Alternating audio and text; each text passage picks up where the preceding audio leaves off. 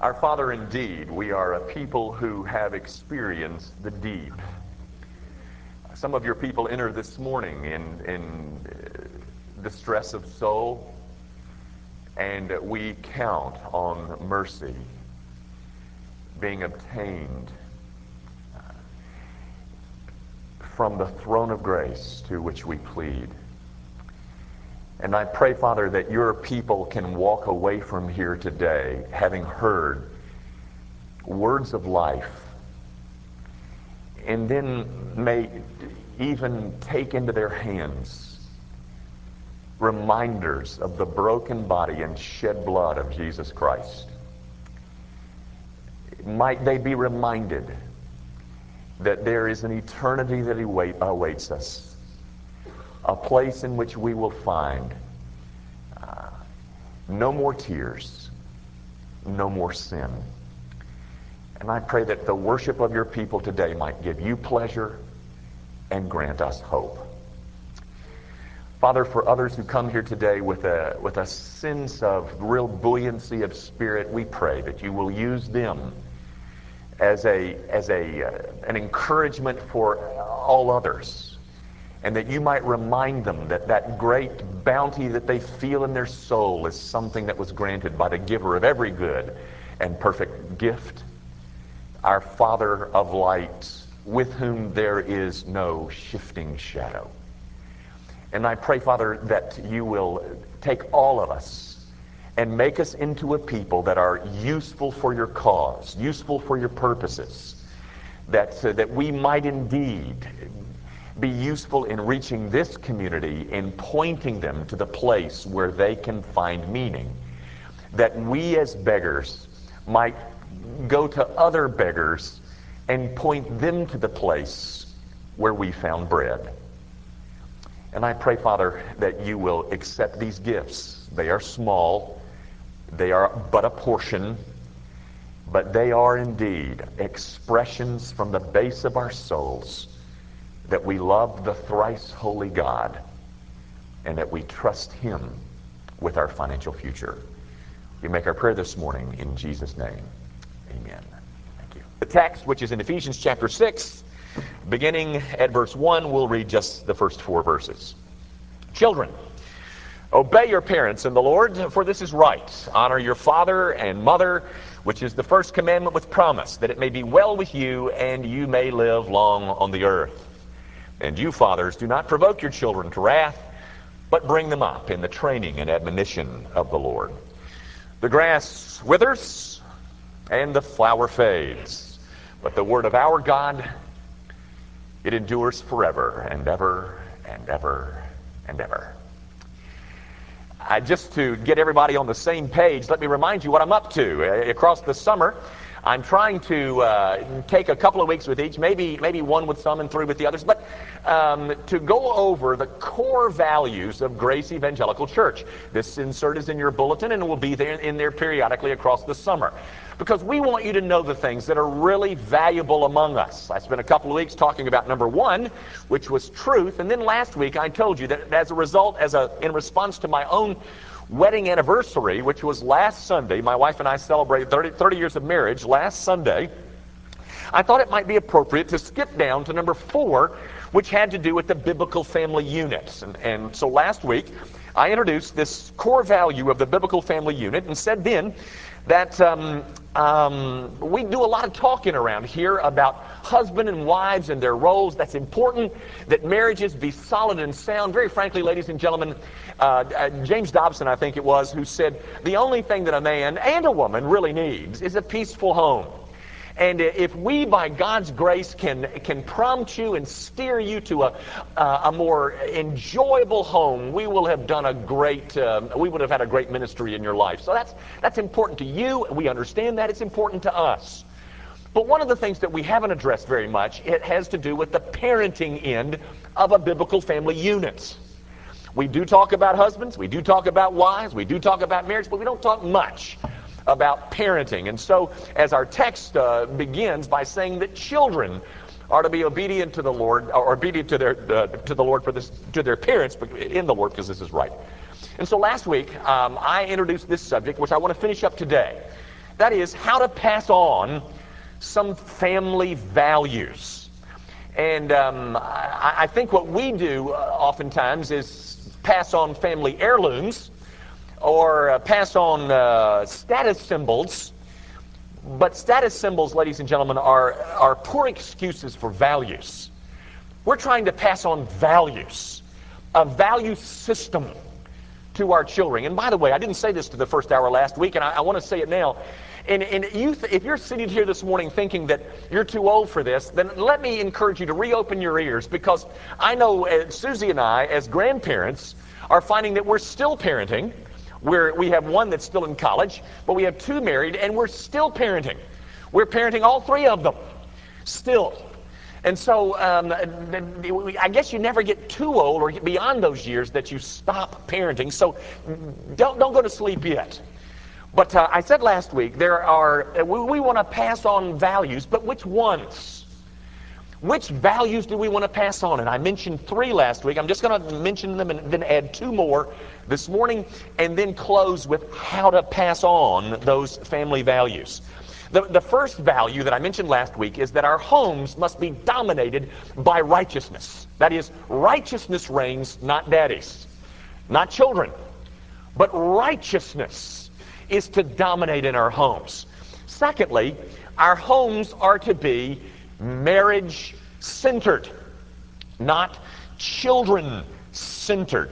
You know, there is a subtle message that is out there that where there is a child with problems, there is a mother who has failed to give enough attention or praise. Well, that might be so, but it might not be so either, ladies and gentlemen. My concern is that mothers have become so kid-centered they've forgotten how to be wives. The home is to be marriage-centered, not children-centered. And then the other one really, which had 2 prongs to it, one of the values that I think that we must pass on is that of respect for adults and then responsibility. I said last week that the only thing that our children really need more of is family chores. We need to pass on to our children that they are responsible. It's not that I'm a perfect parent, and if a problem arises in the child, it's not necessarily due to a parental failure. There has to be responsibility taken by our children. Now, there's 2 other values that I want to mention this morning, and then talk about how to pass those on, and I'll finish and we'll head to the Lord's table. Here's value number 4. Mommy is queen. You know, ladies and gentlemen, I don't know of more discipline than went on in our home than because of the way that the children treated not me, but my wife. And I have said more than once, you might treat daddy like that, but you are not going to treat my wife like that. Because in this home, mommy is queen. And you know, guys, if we were to establish that our wives are not to be treated improperly by our children, there are numerous lessons to be learned. For instance, young boys begin to figure out how women are to be treated. And young girls begin to figure out how they are to be treated by men. When daddy steps forward and says, you will not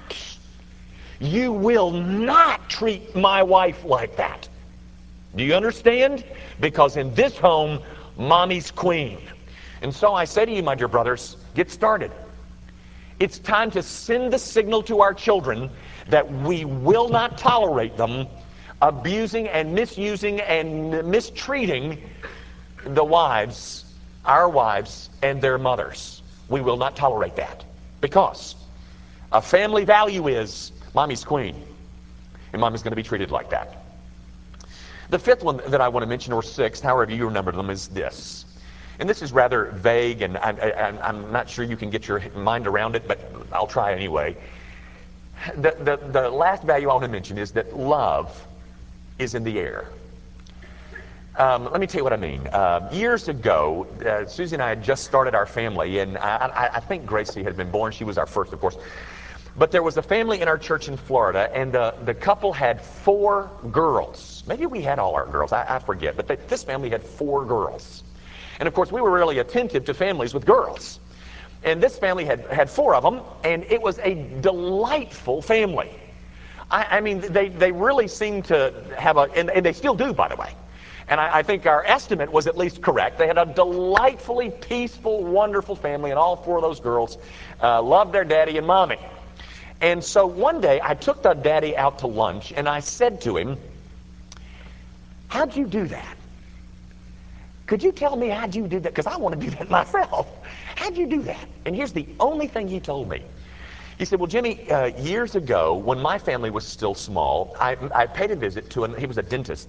I went to a dentist thing out in Texas. I think it was Dallas. It was in Texas someplace. And I stayed with another friend of ours who was a dentist, and they had 3 girls. He said, and our family was young, and their family was older than ours, and they had 3 daughters, and I had 4 daughters, and here's what I saw. He said they would pass each other in the hall, and Daddy would look at one of his girls and say, 'I love you.' She said, 'I love you.' And they'd just keep walking. And they'd come to the supper table, and one would leave and go out the back door, and 'I love you, I love you.' They'd pick up the phone and say, 'Hi, Daddy loves you,' and then 'Daddy loves you, I love you too. Hi, darling, I love you too.' And they were constantly repeating, 'I love you. I love you. Hi, I love you.' Every phone conversation, 'Hi, bye, I love you. I love you.' Because love is in the air. Ladies and gentlemen, I can't scientifically demonstrate why that makes a difference. But I'm here to tell you, it makes a difference. I'm telling you, I must tell my wife I love her 4, 5, 6 times a day. I tell my children every time I'm in a conversation with them. And it began when they were children. All because this dentist told me that that's what he saw in this other guy. His family was working, that family was working. And you know what, ladies and gentlemen? I think it has borne rich fruit in our home as well. Now that's 3 generations. All I can tell you is, love is in the air. We're constantly saying it. We're constantly using the word. I love you. I love you. I love you. I love you. I love you. I love you. Do you love me? I love you. I love you. Constantly. And I think that's a value that needs to be established in our homes, that love is in the air. Now, those are the 5 or 6, depending on how you numbered them, values that I think should be passed on. Guys, I know that's not a comprehensive list, and you could add to my list and improve it greatly. Go ahead. I want you to. I want you to figure out the values that are important in your home and make sure that those get passed along instead of the heirlooms and the status symbols. I hope there's an heirloom that you can pass on. That'd be nice too. But what's going to make your children people of character is not the heirloom. It's not the status symbol. It's not that you leave them a trust fund or an automobile. It's going to be as you pass on family values. Now, how do you do that? Well, guys, if you're thinking that about now I'm going to have some marvelously profound words, I'm about to disappoint you. Because I think the question of how is pretty much easily answered. I think you already know the answer as to how to pass on family values. But in case you'd like some suggestions, let me mention 2.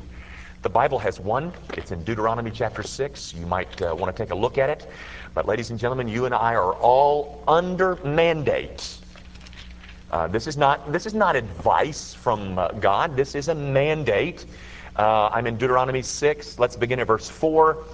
Hear, O Israel, the Lord our God, the Lord is one. You shall love the Lord your God with all your heart and with all your soul and with all your mind. That's called the Hebrew Shema.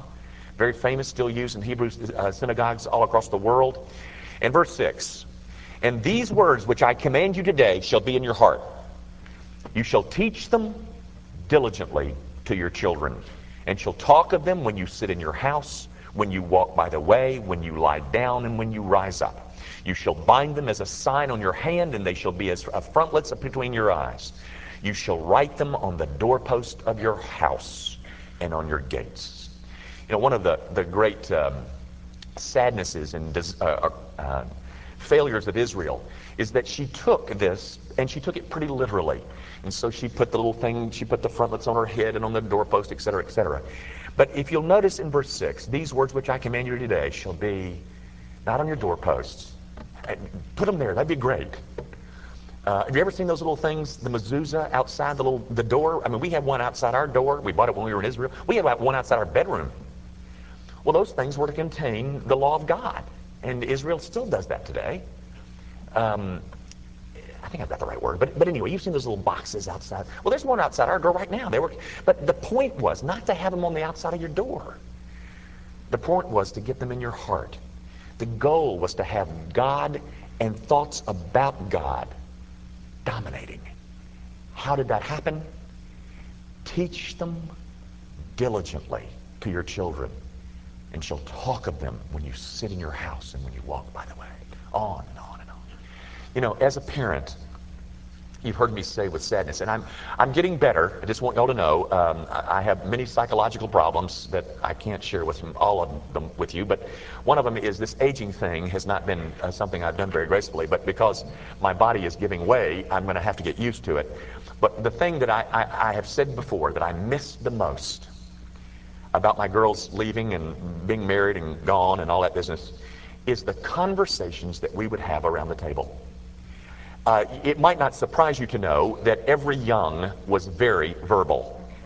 We're all good talkers and pretty much loud talkers, and they learned that well. But I used to love the conversations that we would get into around the table concerning the things of God. It wasn't a text. Sometimes it was. Sometimes it was an idea. It was a philosophical argument. It was, and I miss that. And very honestly, when we get back together over holidays, guess what we do? We're usually talking about something that C.S. Lewis said, or something that G.K. Chesterton has said, or something that we found in an article that relates to the things of God. Ladies and gentlemen, how do you pass on family values? You teach them. You teach them diligently, which demands an investment of time. Now, if you're hung up over this quality versus quantity, I say to you, get unhung up, because it demands both quality and quantity. Because we're going to teach the precepts and mandates, the values to our children. But I have to tell you, that's easy. That's the easy one. You know what the hard one is? That is, in terms of communicating values. The easy one is sitting them down at a table and saying, well, the Bible says this, and it means that, and you need to go do that. That's easy. The other way that you pass on family values is that you model them. Let me show you just real quickly, just for your own. Ephesians chapter 5, verse 1. Paul says, therefore be imitators of God as dear children. He says in 1 Corinthians chapter 4, that's a nice statement. Be imitator of God. Okay, everybody be an imitator of God. You know you want to do that. But listen to what he says over here in 1 Corinthians 4:16. He says, therefore I urge you, imitate me.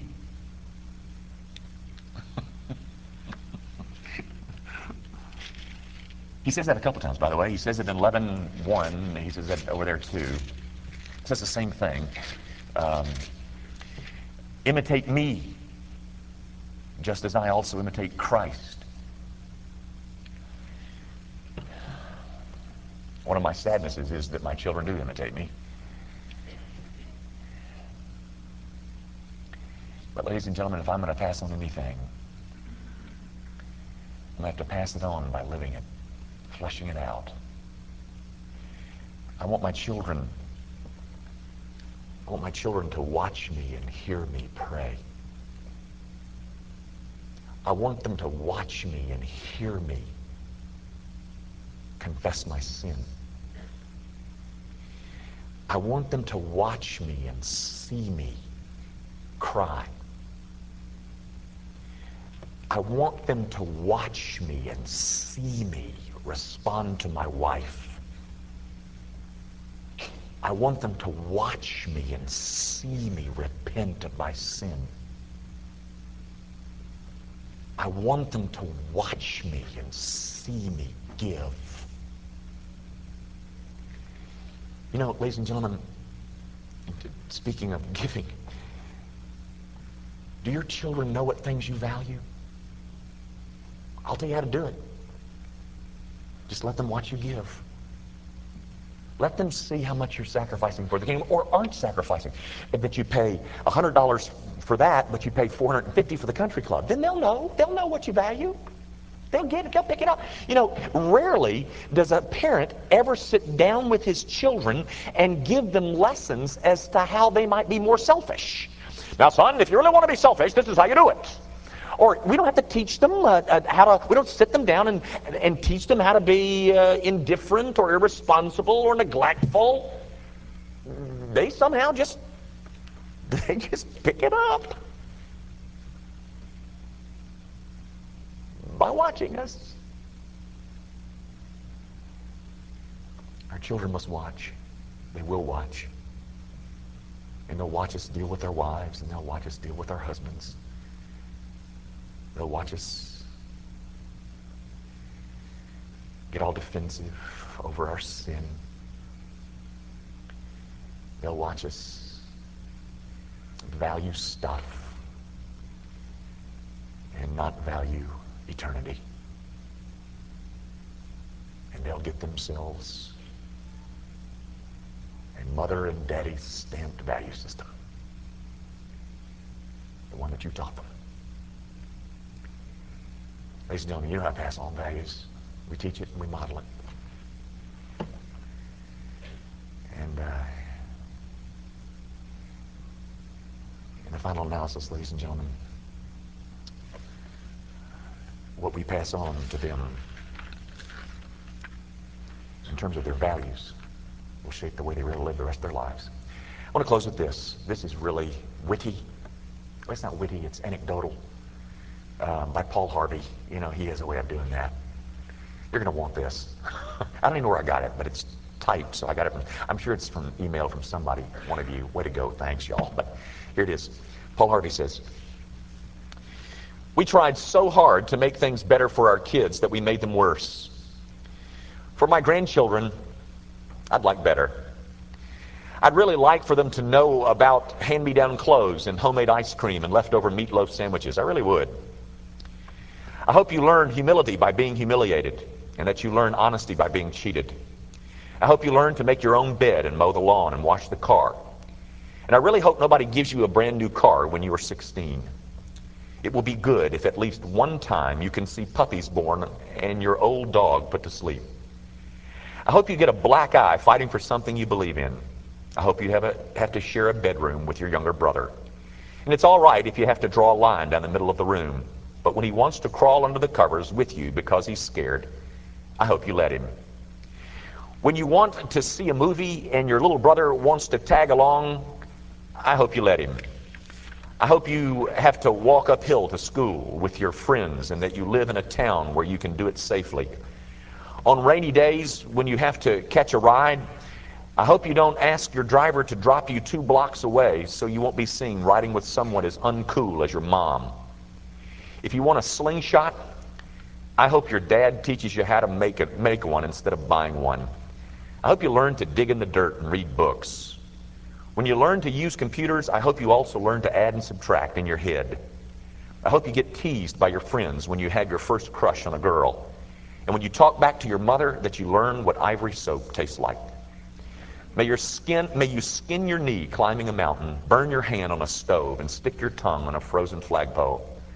I don't care if you try a beer once, but I hope you don't like it. And if a friend offers you dope or a joint, I hope you realize he is not your friend. I sure hope you make time to sit on a porch with your grandpa and go fishing with your uncle. May you feel sorrow at a funeral and joy during the holidays. I hope your mother punishes you when you throw a baseball through your neighbor's window, and that she hugs and kisses you at Christmas time when you give her a plaster mold of your hand. These things I wish for you: tough times and disappointment, hard work and happiness. To me, it's the only way to appreciate life. You know, my friends, American parents have become the most insecure, anxious, indecisive, guilt-ridden, bunch of parents to ever populate the face of the planet. And I think it's because we've lost sight of some of these values that need to dominate in our homes. Give it some thought and prayer. Let's pray. Our Father, I do pray that you will give us homes, families in our church that are, oh, so terribly strong, so rich in terms of their values, so rich in terms of their commitments to holy things. And I pray, Heavenly Father, that you will use us as moms and dads to communicate to our children the things that are really important. There's not a parent in this room that doesn't value highly their children.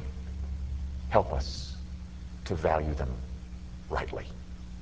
And now, Father, as we move towards this table, I pray that you will speak to us at the base of our souls and remind us that the cornerstone of our hope of eternity is being played out dramatically before us.